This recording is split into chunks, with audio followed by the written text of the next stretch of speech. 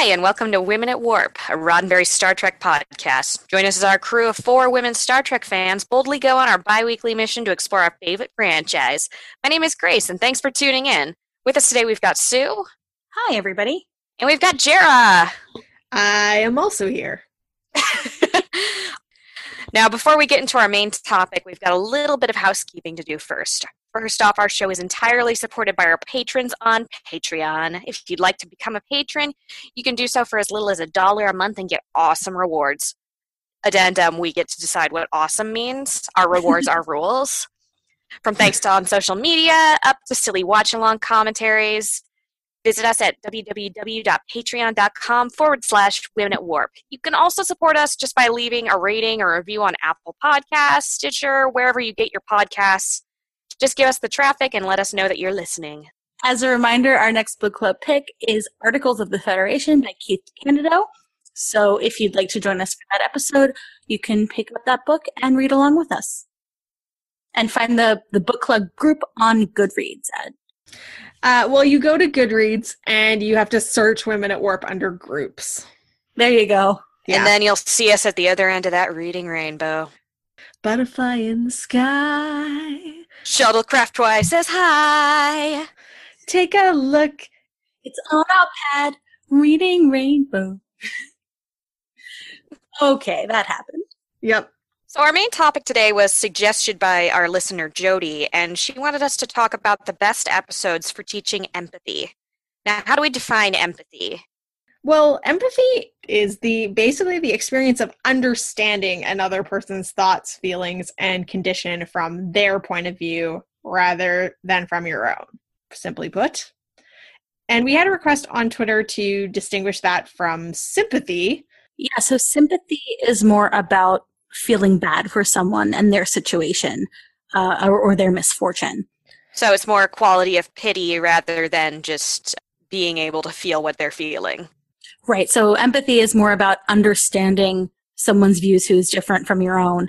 And sympathy is about feeling bad for someone. And why I think this makes a good topic for our show is that empathy, in addition to just being like a nice thing, is I think essential for recognizing and addressing the suffering of marginalized groups as well as individuals that we care about. And we've had a lot of people who have listened to this show and not really considered a lot of the topics we were talking about, being like, oh, I never really thought about this thing that didn't relate to me, and now I'm having to go back and rewatch this with that empathy, thinking, oh, I guess it would be different if it wasn't me. Yeah, absolutely. Well, and that's the importance of different perspectives when we're talking about something that seems as frivolous as, popular culture. But these episodes were meant to teach us things, and empathy being one of them. But then when we gain that empathy, we're able to learn things about other cultures and other societies and other ways of life. And that's what communication is all about, isn't it? At its core? Yeah, for sure. And I liked, I found a definition by Teresa Wiseman who talked about the qualities of empathy, if we want to break it down a little further, right, and said that in her view, empathy consists of perspective taking. So take the perspective of another person, to stay out of judgment, which I think is super important. And 3, recognizing emotion in other people. And then 4 is communicating that. And I think that's really important to lay it out like that because, I think maybe a good example would be when people try to approach people they care about with, say, depression and the whole, like, all you need to do is go out and take a walk. Ugh. That would be sympathy. That does mean, obviously it's someone who cares about someone, but that really is not like staying out of judgment and then recognizing their perspective as their truth. And so empathy should ideally turn into taking action that is in line with that person's truth. Know your truth and accept the truths of others. Yeah, so if people are like, what would just help me right now is for you to listen, then that is a good thing to do. Yeah, it's really weird how some people don't really understand that a lot of empathy is just being able to say, I hear what you're saying. Yeah, I think empathy is equal. Sympathy is like placing the other person below you in a way. Yes. Yeah. All right. Well, shall we start going through with a few episodes we picked? Yeah, and I think it's important to note that we're specifically looking for episodes that teach us empathy rather than ones that just show empathy, which is kind of a fuzzy line, but hopefully that it will come across as we talk about these episodes. For sure, because we had so much suggestions and feedback from listeners, which is awesome. And one of the ways we decided to sort of pare it down, in addition to just picking some episodes that are maybe, more watchable episodes, but also ones that maybe take the audience along for the journey of discovering empathy versus presenting a very easily empathetic situation to begin with. Mm-hmm. Mm-hmm. Maybe before we get started, can I mention that I did not see a lot of Troy episodes on this list? Surprising, considering the goddess of empathy. Should we have a little empathy for her on that stance? Oh man, empathy for Marina Sirtis. We have no shortage of it. They took the word empathy and twisted it to give her superpower, right? So her knowing what someone else's emotions are, that's not really empathy. It's like the first stage, it's identification, but it's a definition of empathy, but it's probably not the best one. And a lot of times she uses it to, well, first of all, it's not often actually the focus of her episodes. No. A lot of times when she does use her empathy, it's like, I sense that they're lying, which is not really the sense that we're talking about, where you would identify with someone to, better ally with them. So, yeah. Empathy. Yeah.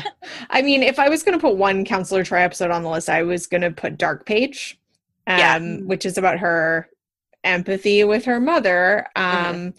Although a lot of these episodes, I'm sure this will come up as a theme, that there is a bit of an issue or a possible debate to be had about situations where empathy is kind of forced on someone. You can be strong-arming someone emotionally and have it not be actual empathy. Yeah. But I mean, I think in this case, she's uncovering a secret that her mother doesn't want to share for her mother's own good. So, it wasn't necessarily Loxana's wishes, although she is grateful at the end of the day. But I think for me, that's a really powerful episode, because I know that someone I definitely need to try and have more empathy for is my mom on a pretty regular basis. So trying to recognize that my mom's been through a lot. And even though she can sometimes feel like my Loxana Troy, I need to more understand where she's coming from. Mm-hmm. Okay, so when we started talking about this topic, the very first episode that came to mind for me was Devil in the Dark. Yes. It is a very for anybody who doesn't remember, this is the one with the Horda.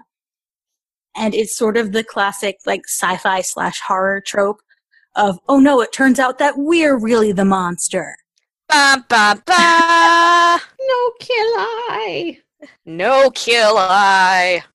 But it really is just so classic in that as soon as the crew has their perspective shift, they realize what's going on. And they realize that all this is a mother trying to protect her young. Yes. And as soon as they do that, they're trying to help her do it. As soon as they have that epiphany. Yeah, this episode came up a couple of times in the suggestions from Duncan and Melina. A lot of episodes were suggested by multiple people, so we'll try and list as many as we recorded. And it was one that came to my mind too, because it's such an early example of looking beyond the initial impulse to be afraid of something you don't understand. Mm-hmm. Do you want to pick one next, Grace?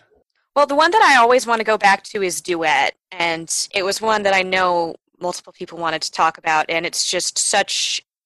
I always go back to this episode. It's no secret it's one of my favorites, and I think it's one of the most kind of important ones when you're talking about Deep Space Nine as having a lot of real world analogies for the aftermath of World War II, and also just Deep Space Nine establishing itself in its first season as digging a little darker than a lot of the other Star Trek iterations. And for those of you who don't remember, it's the one where Kira has a Cardassian show up on the station and she realizes, oh, this guy's a war criminal who killed a bunch of Bajorans.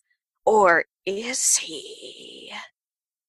Anyway, it's one of the ones where I think right off the bat you empathize with one character and you don't have sympathy for the other character by the end, but you will also have empathy for them. And it really does force the viewer into an uncomfortable situation for having empathy for both sides. And I think that's really important, especially when you're talking about not so much two sides of an oppressed party, because there's always an oppressor and an oppressee. But to force to think about being complicit, can't talk today, the act of being complicit, and sometimes how that is not a role that people just kind of fall into. Sometimes that is forced, which is really uncomfortable to think about. And being uncomfortable is really kind of one of the main structural tenets of empathy in a way. Mm-hmm. So it's an uncomfortable episode, but an important one.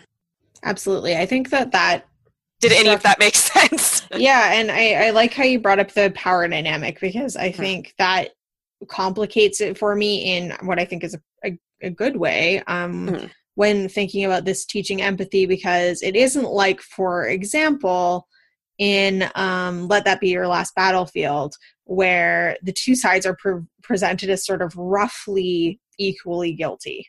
Yes. That, like, both of them just kind of irrationally hate each other.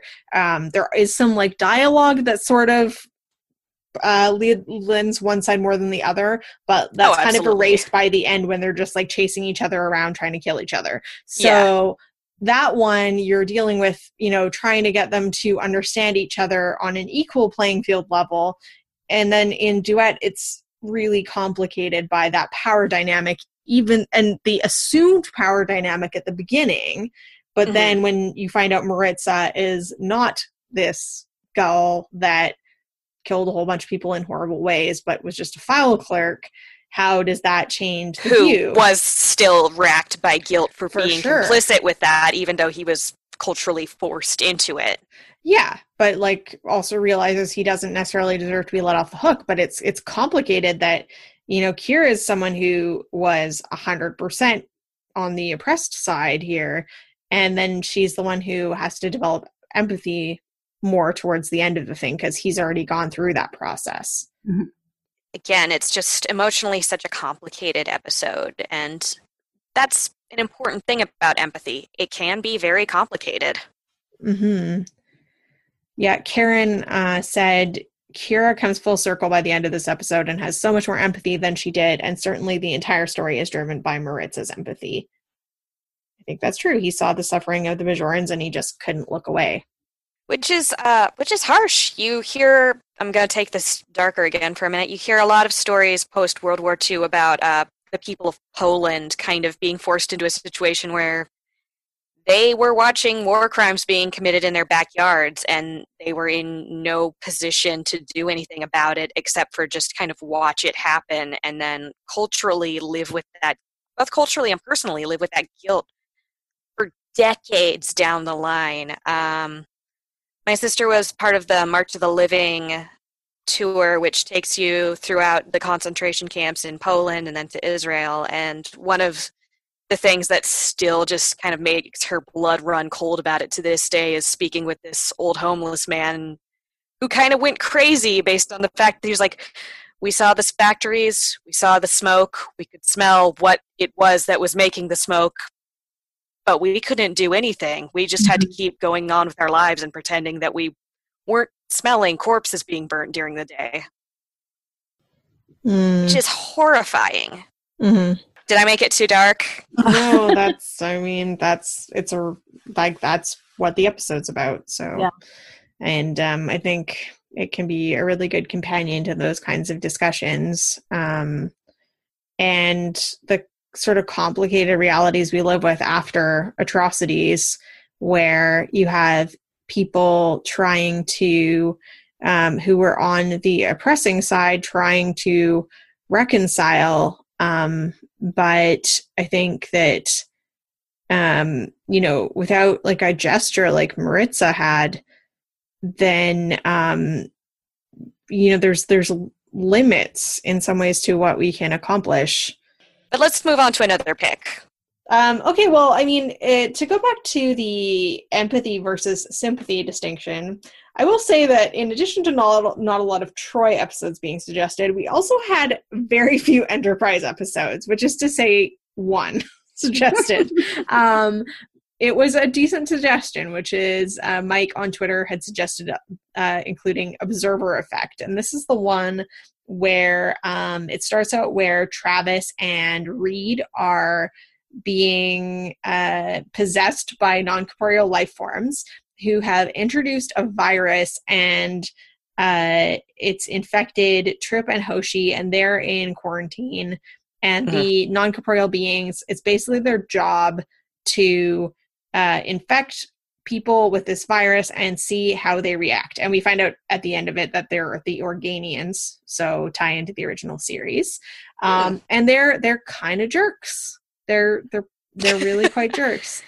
Yeah, possessing people is kind of a dick move across the board. Yeah, and I would say in this one, I don't think it totally meets our test about teaching empathy, because obviously we empathize with the people who are humans dying of this horrible virus.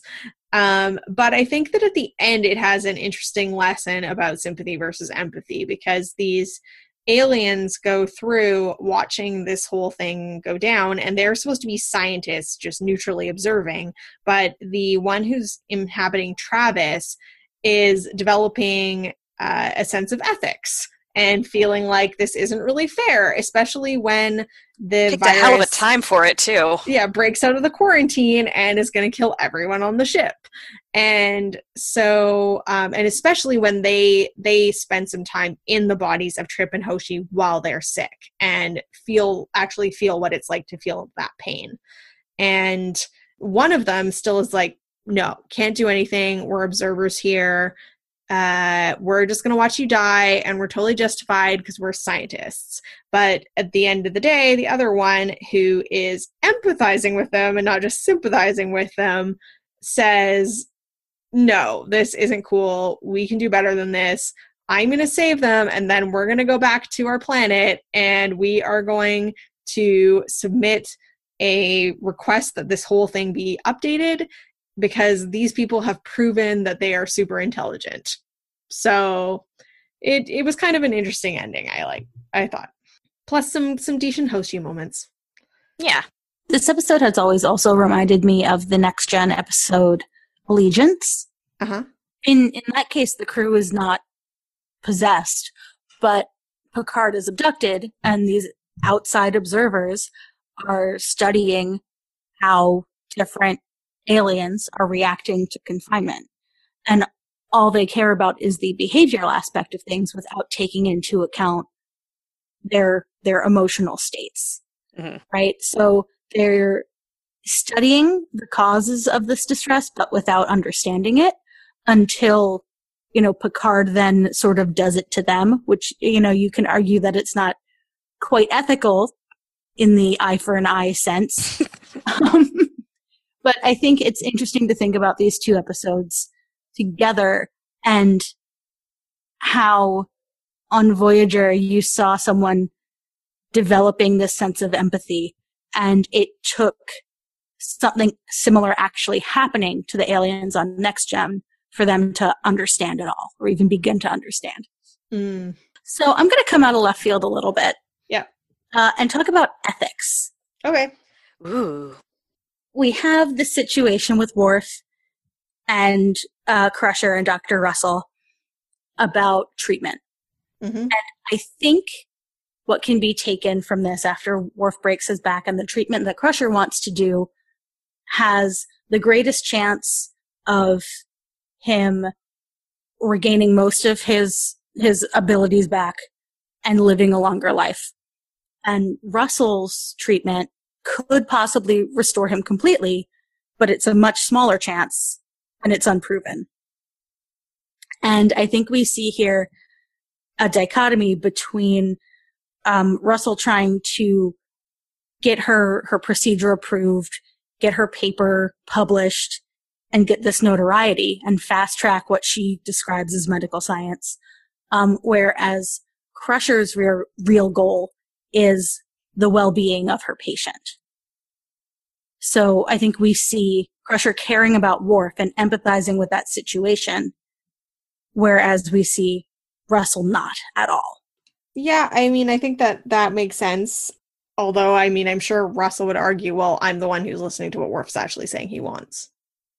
But, I mean, it's hard when you're in a physician-patient relationship because there's inherently a power dynamic there, too. Mm-hmm.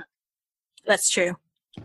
Want to throw one in there, Grace? I do. I want to absolutely go for Measure of a Man, which I think we both had Andy and various listeners suggest, and it's a really good episode. For those of you who don't remember, it's the one pretty much where they are having to defend in a court Data's autonomy and whether or not he actually is property of Starfleet or whether he counts as an independent living entity.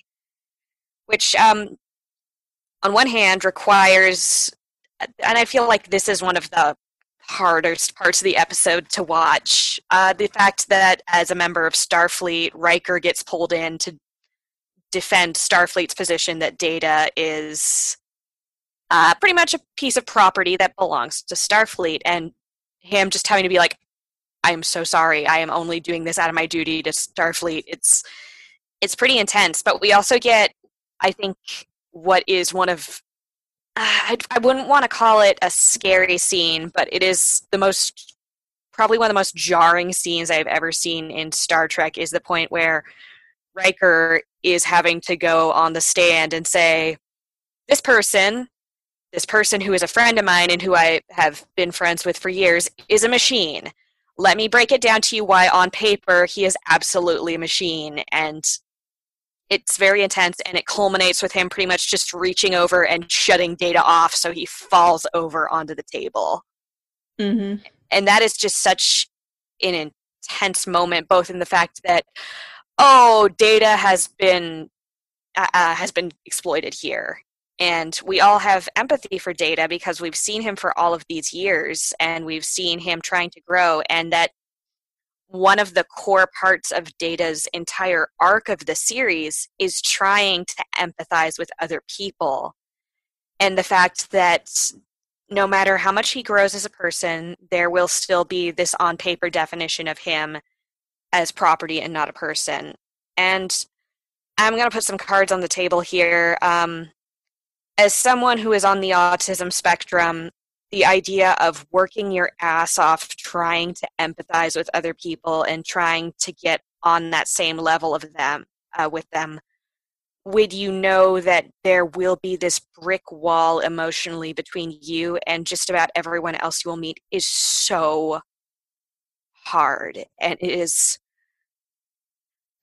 trying and going forward every day and knowing that that will be there is such a battle, and knowing that there are people who you trust with that knowledge, but who still know their ways where they can make you just fall flat like Data on the table is so scary. Mm. And it is just, that part really hits. Just the fact that you can, trying to empathize in and of itself can be such a challenge. Mm-hmm. And the fact that no matter what you do, there will be people who will not empathize with you is very scary. Mm-hmm. Thanks, Grace.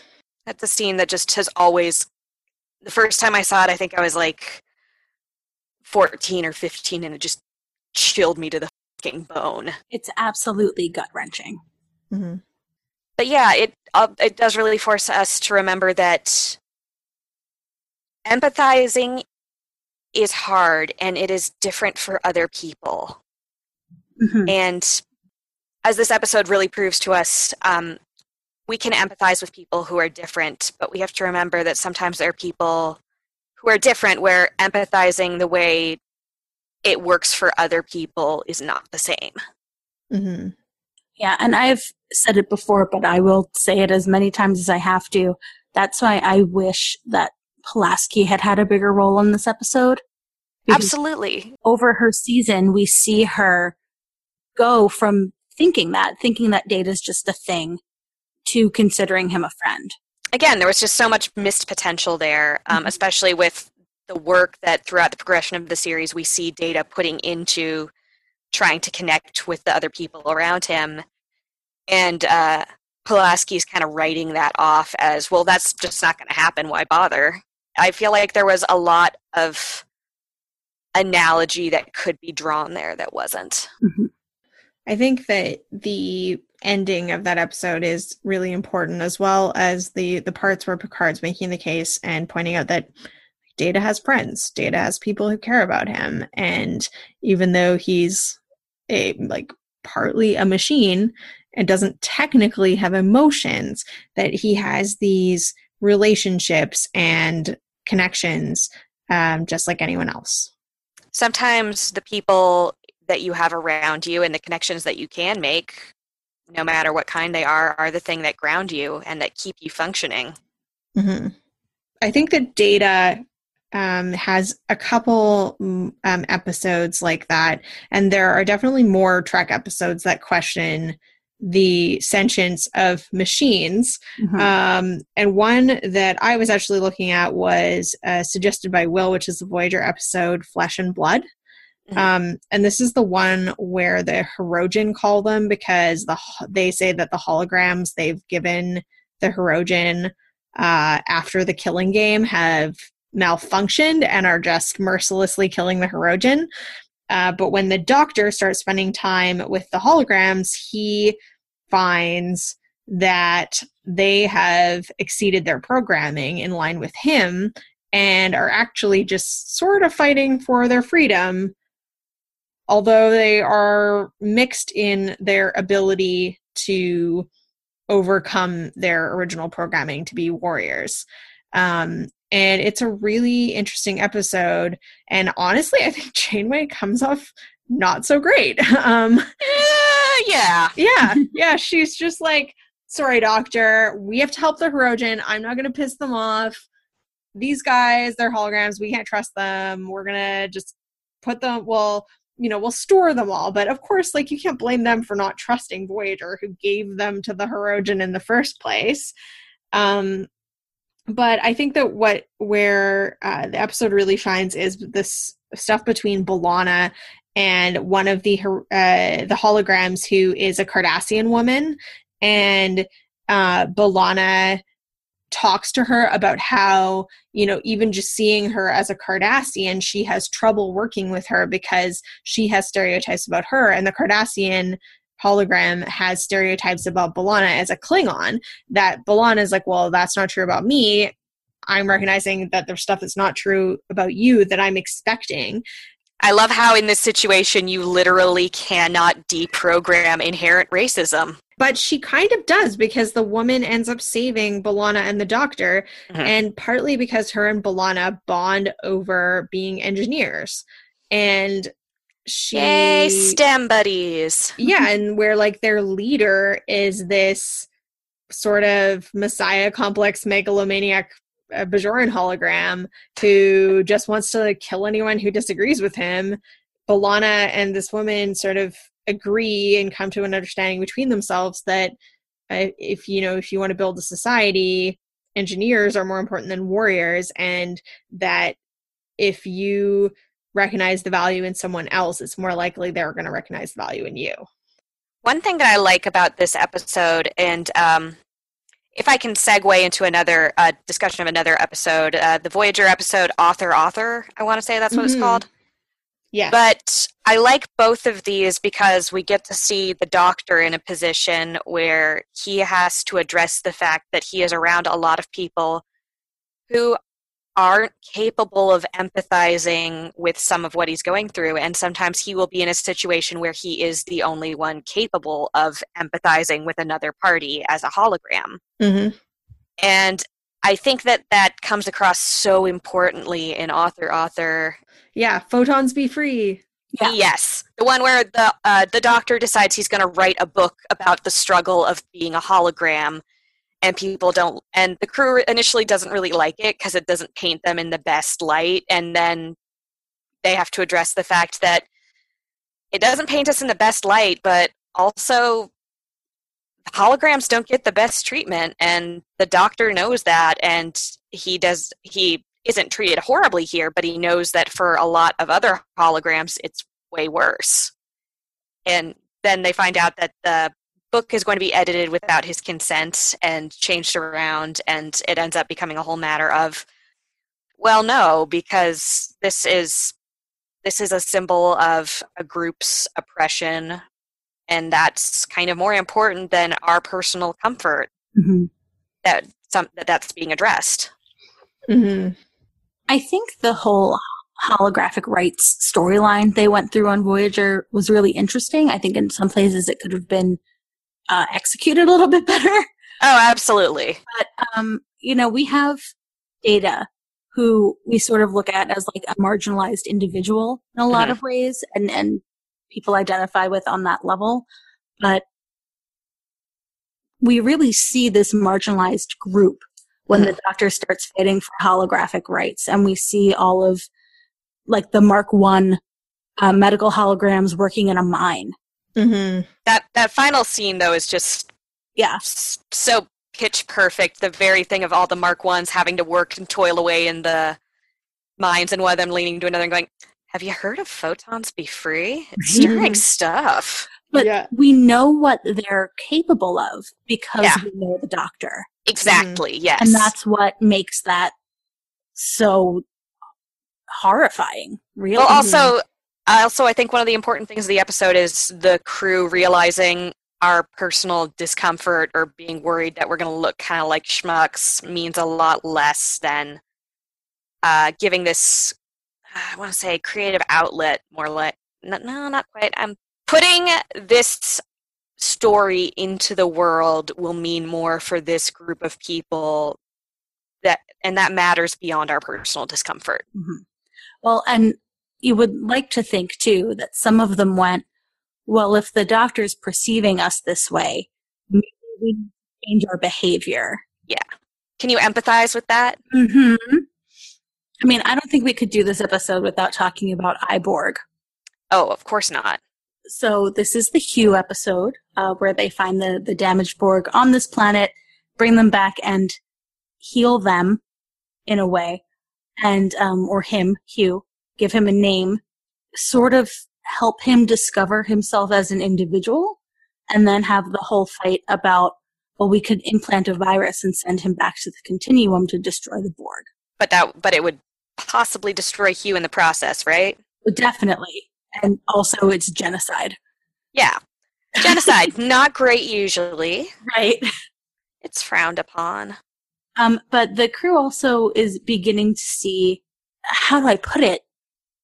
Like in Hugh, they're able to visualize an autonomous individual. Yeah, an autonomous being, an individual from the Borg. And I think sort of get a reminder that these were people of other races, of other species, before the Borg came to them. And it's not necessarily a choice.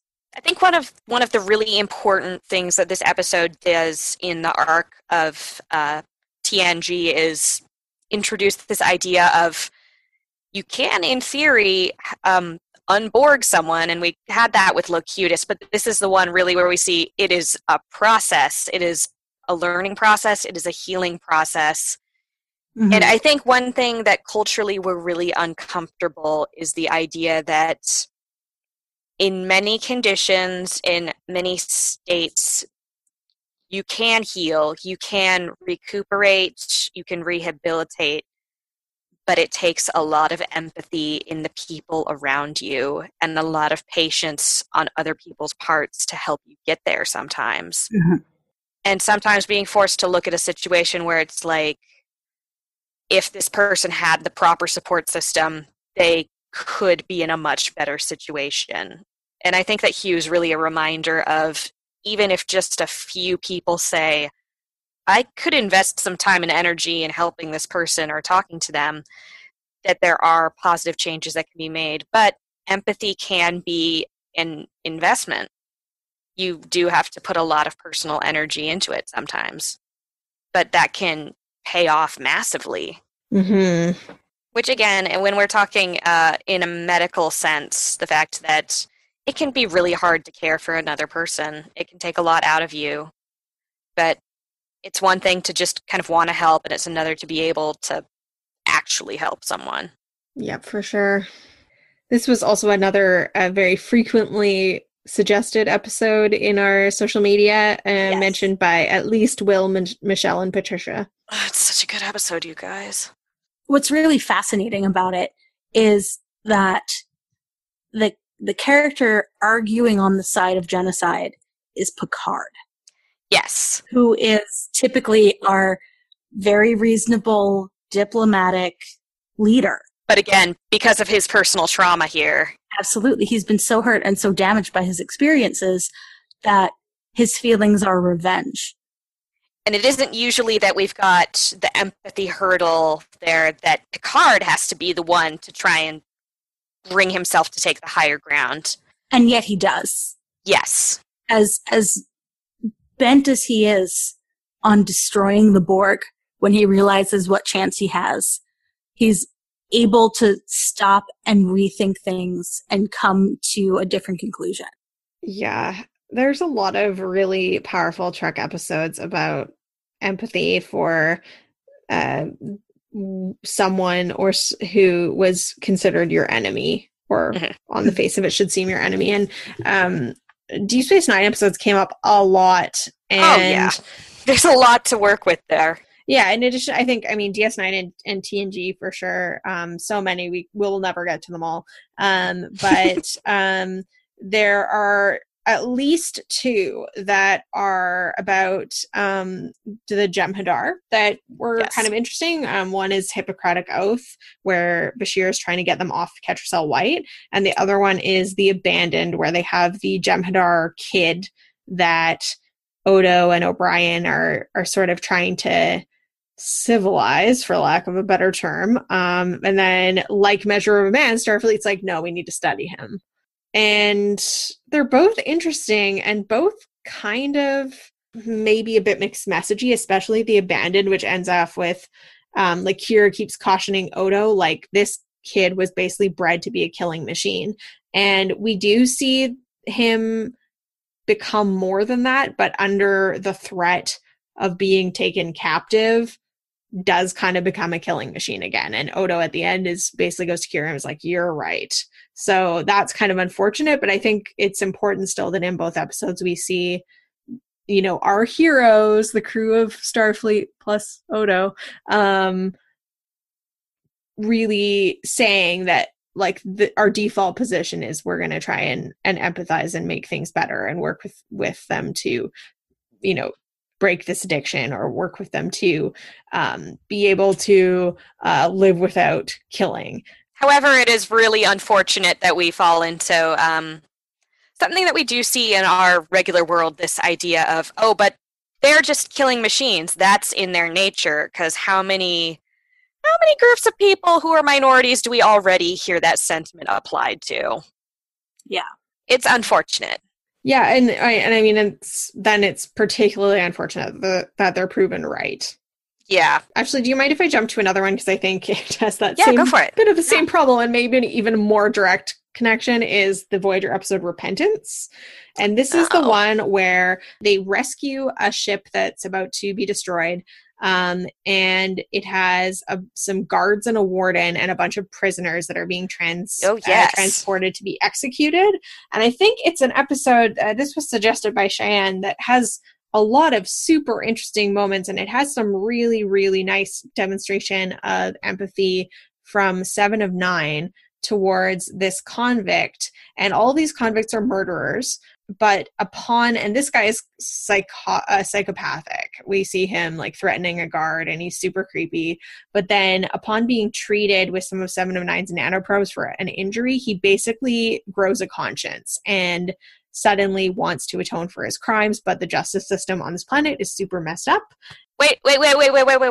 Guys, are you saying that there are people who are incarcerated that could be treated for problems and that could, in theory, make them be less of criminals? Yep. What? And I think that storyline is quite good, except for, at the end of the day, they're hamstrung by the Prime Directive and can't actually save any of these people, and it feels awful, although at least they all acknowledge it's awful. But Seven of Nine's empathy is super strong in this. She starts out being like kind of disinterested, but then really becomes an advocate for him. And Janeway sort of astutely observes it's partly that, she feels that by allowing him to atone for what he's done, it will help her atone for what she did when she was aboard, because neither of them were responsible. But they have all this guilt. But then on the other hand, Neelix is developing empathy for this guy who is from this species of people. Basically, this guy says he was only convicted because he was in the wrong place at the wrong time. And his species is incarcerated at this amount, like vastly over their proportion of the population. Their sentences are way harsher. Sentences are decided by the family instead of an impartial observer. So it lets this bias play out in sentencing to an even greater extent. And it's a very, very, very clear line being drawn to the sentencing of Black Americans and other people of color. But then at the end, this guy basically it's kind of just written off because one guy proved he wasn't a model prisoner. Because when the force fields went down, this guy chose to attack people, whereas the other guy that 7 of 9 was helping, who reads as white, didn't, and instead helps the guards. Voyager. So I wasn't loving that part. Yeah, because then they're just like, well, we're cool not appealing this guy, even though Neelix had dug up all this evidence that he wasn't treated justly either. But because he panicked because he thought he was going to die and took advantage of an opportunity in a violent way, it was like, well, I guess we're going to be okay with it. So close. We said he is bad, and then he became bad, so we were right all along. How about a happier example? Yeah. If I could talk about a topic more than a specific episode, could I talk about the Maquis for a minute? Yeah. Because I think it's really interesting as a concept, this idea of, in contrast to Starfleet, this group of people who say we are, under most cases, aligned with the ideals of Starfleet, but here a line was crossed and we reserve the right to disagree on it. And I think that as a concept says a lot about empathy and how we see Starfleet interact with this group of people who are saying, no, we don't agree with your decision, and we want autonomy because of that. And I think we see some interesting stuff happen with that, and just how the ability to allow different ideas live in a bubble. Yeah. I mean, I think Preemptive Strike is a great episode for that, because you have Ro becoming empathetic to the Maquis, and then Picard getting why she does what she does. Yeah. It's a thing where you want to see them as the bad guy, but at the same time, you're like, yeah, they've got a point there. I can see where they're coming from. Well, it's also showing us that as Starfleet officers, these issues are not expecting the people that we spent every week with. Exactly. But Ro, especially with Ro's particular background, being Bajoran during the occupation, even if that storyline hadn't really been written yet, she is in a particular place where she gets it, where she sees that the Federation is not always in the right. Yeah. And the fact that the Maquis are Federation citizens almost gives more weight to the idea that the Federation is not always right, rather than them just having enemies. Mm-hmm. And I think some of the heavier hitting stuff, empathy-wise, is where we're forced into the position to say, okay, I see where you would make this decision. It's not the decision I would have made, but I see why you made it. Mm-hmm. And that's kind of part of why we get Wrongs Darker Than Death or Night as such an intense episode, where Kira finds out pretty much that her mom was willing to be Gul Dukat's mistress in order to provide food and shelter for her family during the occupation, which is so unpleasant to see Kira realize it, but at the same time is something she has to accept. Yeah, she made her choice, and it was definitely not the choice I would make, but she made that for her own reasons, and while I don't agree with them, I have to respect that. But though, like, among a very, very limited range of choices. Yeah. And, you know, the well-being of her family hanging in the balance. You can swim up this amusingly named creek, or you can drown in it. Take your pick. Yeah. Sue, you had a good example you wanted to share? Yeah, I think with whatever problems they may have as episodes, that we can look to both The Outcast and Rejoined as sort of teaching us empathy for people. Well, I'll just read what Oren wrote. He brought up Rejoined and said, it's an obvious answer, but it was one of the first times I really thought about how ridiculous it is to marginalize people for who they love. Yeah. And we've had comments about both of these episodes. We've talked about both of these episodes in detail, but it's really true. When put in, it's sort of along the lines of Let That Be Your Last Battlefield. When put in such stark terms, it's really shown how ridiculous some of these judgments are, whether it's based on race or based on orientation or gender identity. It makes it all seem ludicrous. And that's the beauty of using sci-fi as an analogy for social issues. It doesn't so much simplify as just lay it bare. Yeah, like, I mean, we've talked a little bit about The Outcast before, and on all sides of it, but I think that the scene where Soren is pleading in front of the council that's about to decide her fate is just super well written and powerful, and your heart really goes out to her in that scene and feels that it's just tremendously unjust. Yeah.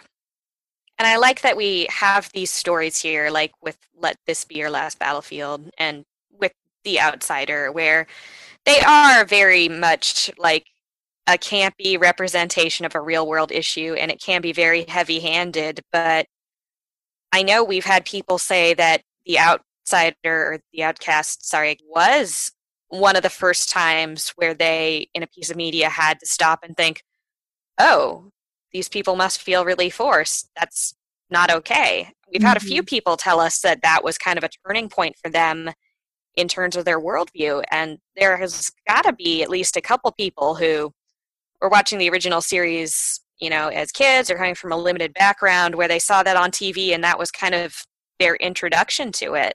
Well, yeah, we got a comment from Jesse about Let That Be Your Last Battlefield. Yeah. Who said, it gets a lot of crap for being heavy-handed and really dated, but it really did blow my mind as a kid. It is definitely dated, but for its time, you have to acknowledge that it was gutsy and pretty important. Yep.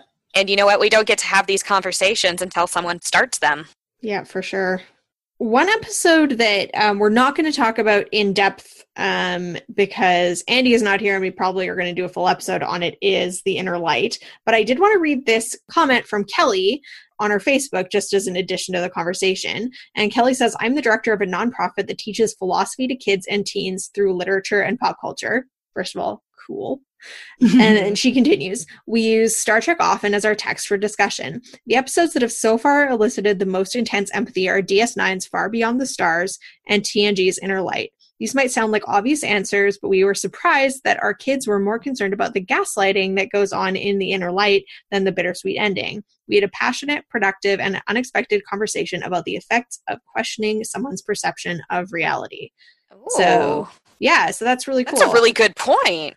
Yeah, and we'll definitely get into that more in the future, and I'm sure we will also talk more about Far Beyond the Stars, but it also just, I think that Far Beyond the Stars, like you were saying about Rejoined and The Outcast, even though Far Beyond the Stars is set in like our past, I think it does a good job prompting empathy with Cisco's character of a Black writer who is basically told, don't dream too big. Don't get too big for your britches. Yeah. And whose reality is denied as well. And it's like a really powerful performance and powerful episode. The social problem. It is real. Yeah, in terms of DS9 sort of out of the box episodes, you can throw past tense in there too. Yeah. I mean, it's set in technically our future, but Deep Space Nine's past and it gives us the very stark contrast of, Dax being a white woman found on the street and Cisco, a Black man, and Bashir, a Middle Eastern man, being found on the street. For sure. And we did a whole episode on that, so you should check it out if you're a fan of that episode. All right, so we should probably wrap it up for now. Yeah, I mean, maybe one teeny little thing is I technically was incorrect when I said there's only one Enterprise episode. The other one was a very small mention of the episode Horizon, and Jacob just said honorable mention to Paul's Frankenstein subplot, which is like, if there's a B plot, I guess it's the B plot, but it's a very small part of this episode. But it is awesome, and it's how they keep pressuring her to go to movie night, and eventually she goes, and it's Frankenstein, and she comes out being like, of course, I just, it was awful how the monster was so oppressed. Yeah. And everyone just rolls their eyes at her, but she's totally right. Totally right. Yeah. That's the point. I know, and it was like, how are they missing the point? Paul deserved better. I have empathy to Paul. As do I. I want to talk about the Vidians in Voyager. Yeah. And this was also brought up by Victoria on our Facebook page. And, well, I'll just read what she says. Specifically for examples of how widespread suffering and death can erode empathy for others. Yeah. Whether that comes from a basic survival instinct or what. People who have lived in times of war or other severe hardship have talked about becoming capable of things they later thought monstrous. Yes. Mm-hmm. And I think through Dinara Pell, we see empathy on both sides, which is really cool. And I'm a pretty big fan of her character. Mm-hmm. Yeah. And I think that just goes to show how much having that sense of empathy is worth and how much better things can be when you use it for people. Right. Use it with people. Yes. Thank you. We'll just wrap that up for now then. There's a lot to still talk about right here. Remember, the conversations can continue on our Twitter and Facebook feeds. Shoot us a question if you got one, or a comment if you want our input. That's crew@womenatwarp.com. Facebook.com/womenatwarp.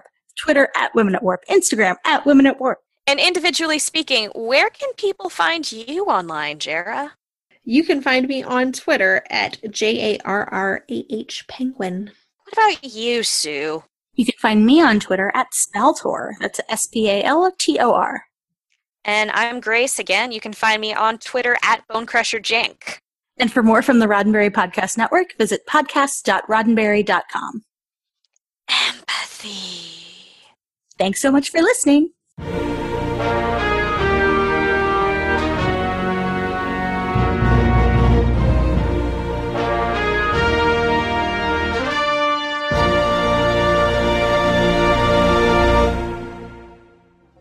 The Roddenberry Podcast Network. Podcast.roddenberry.com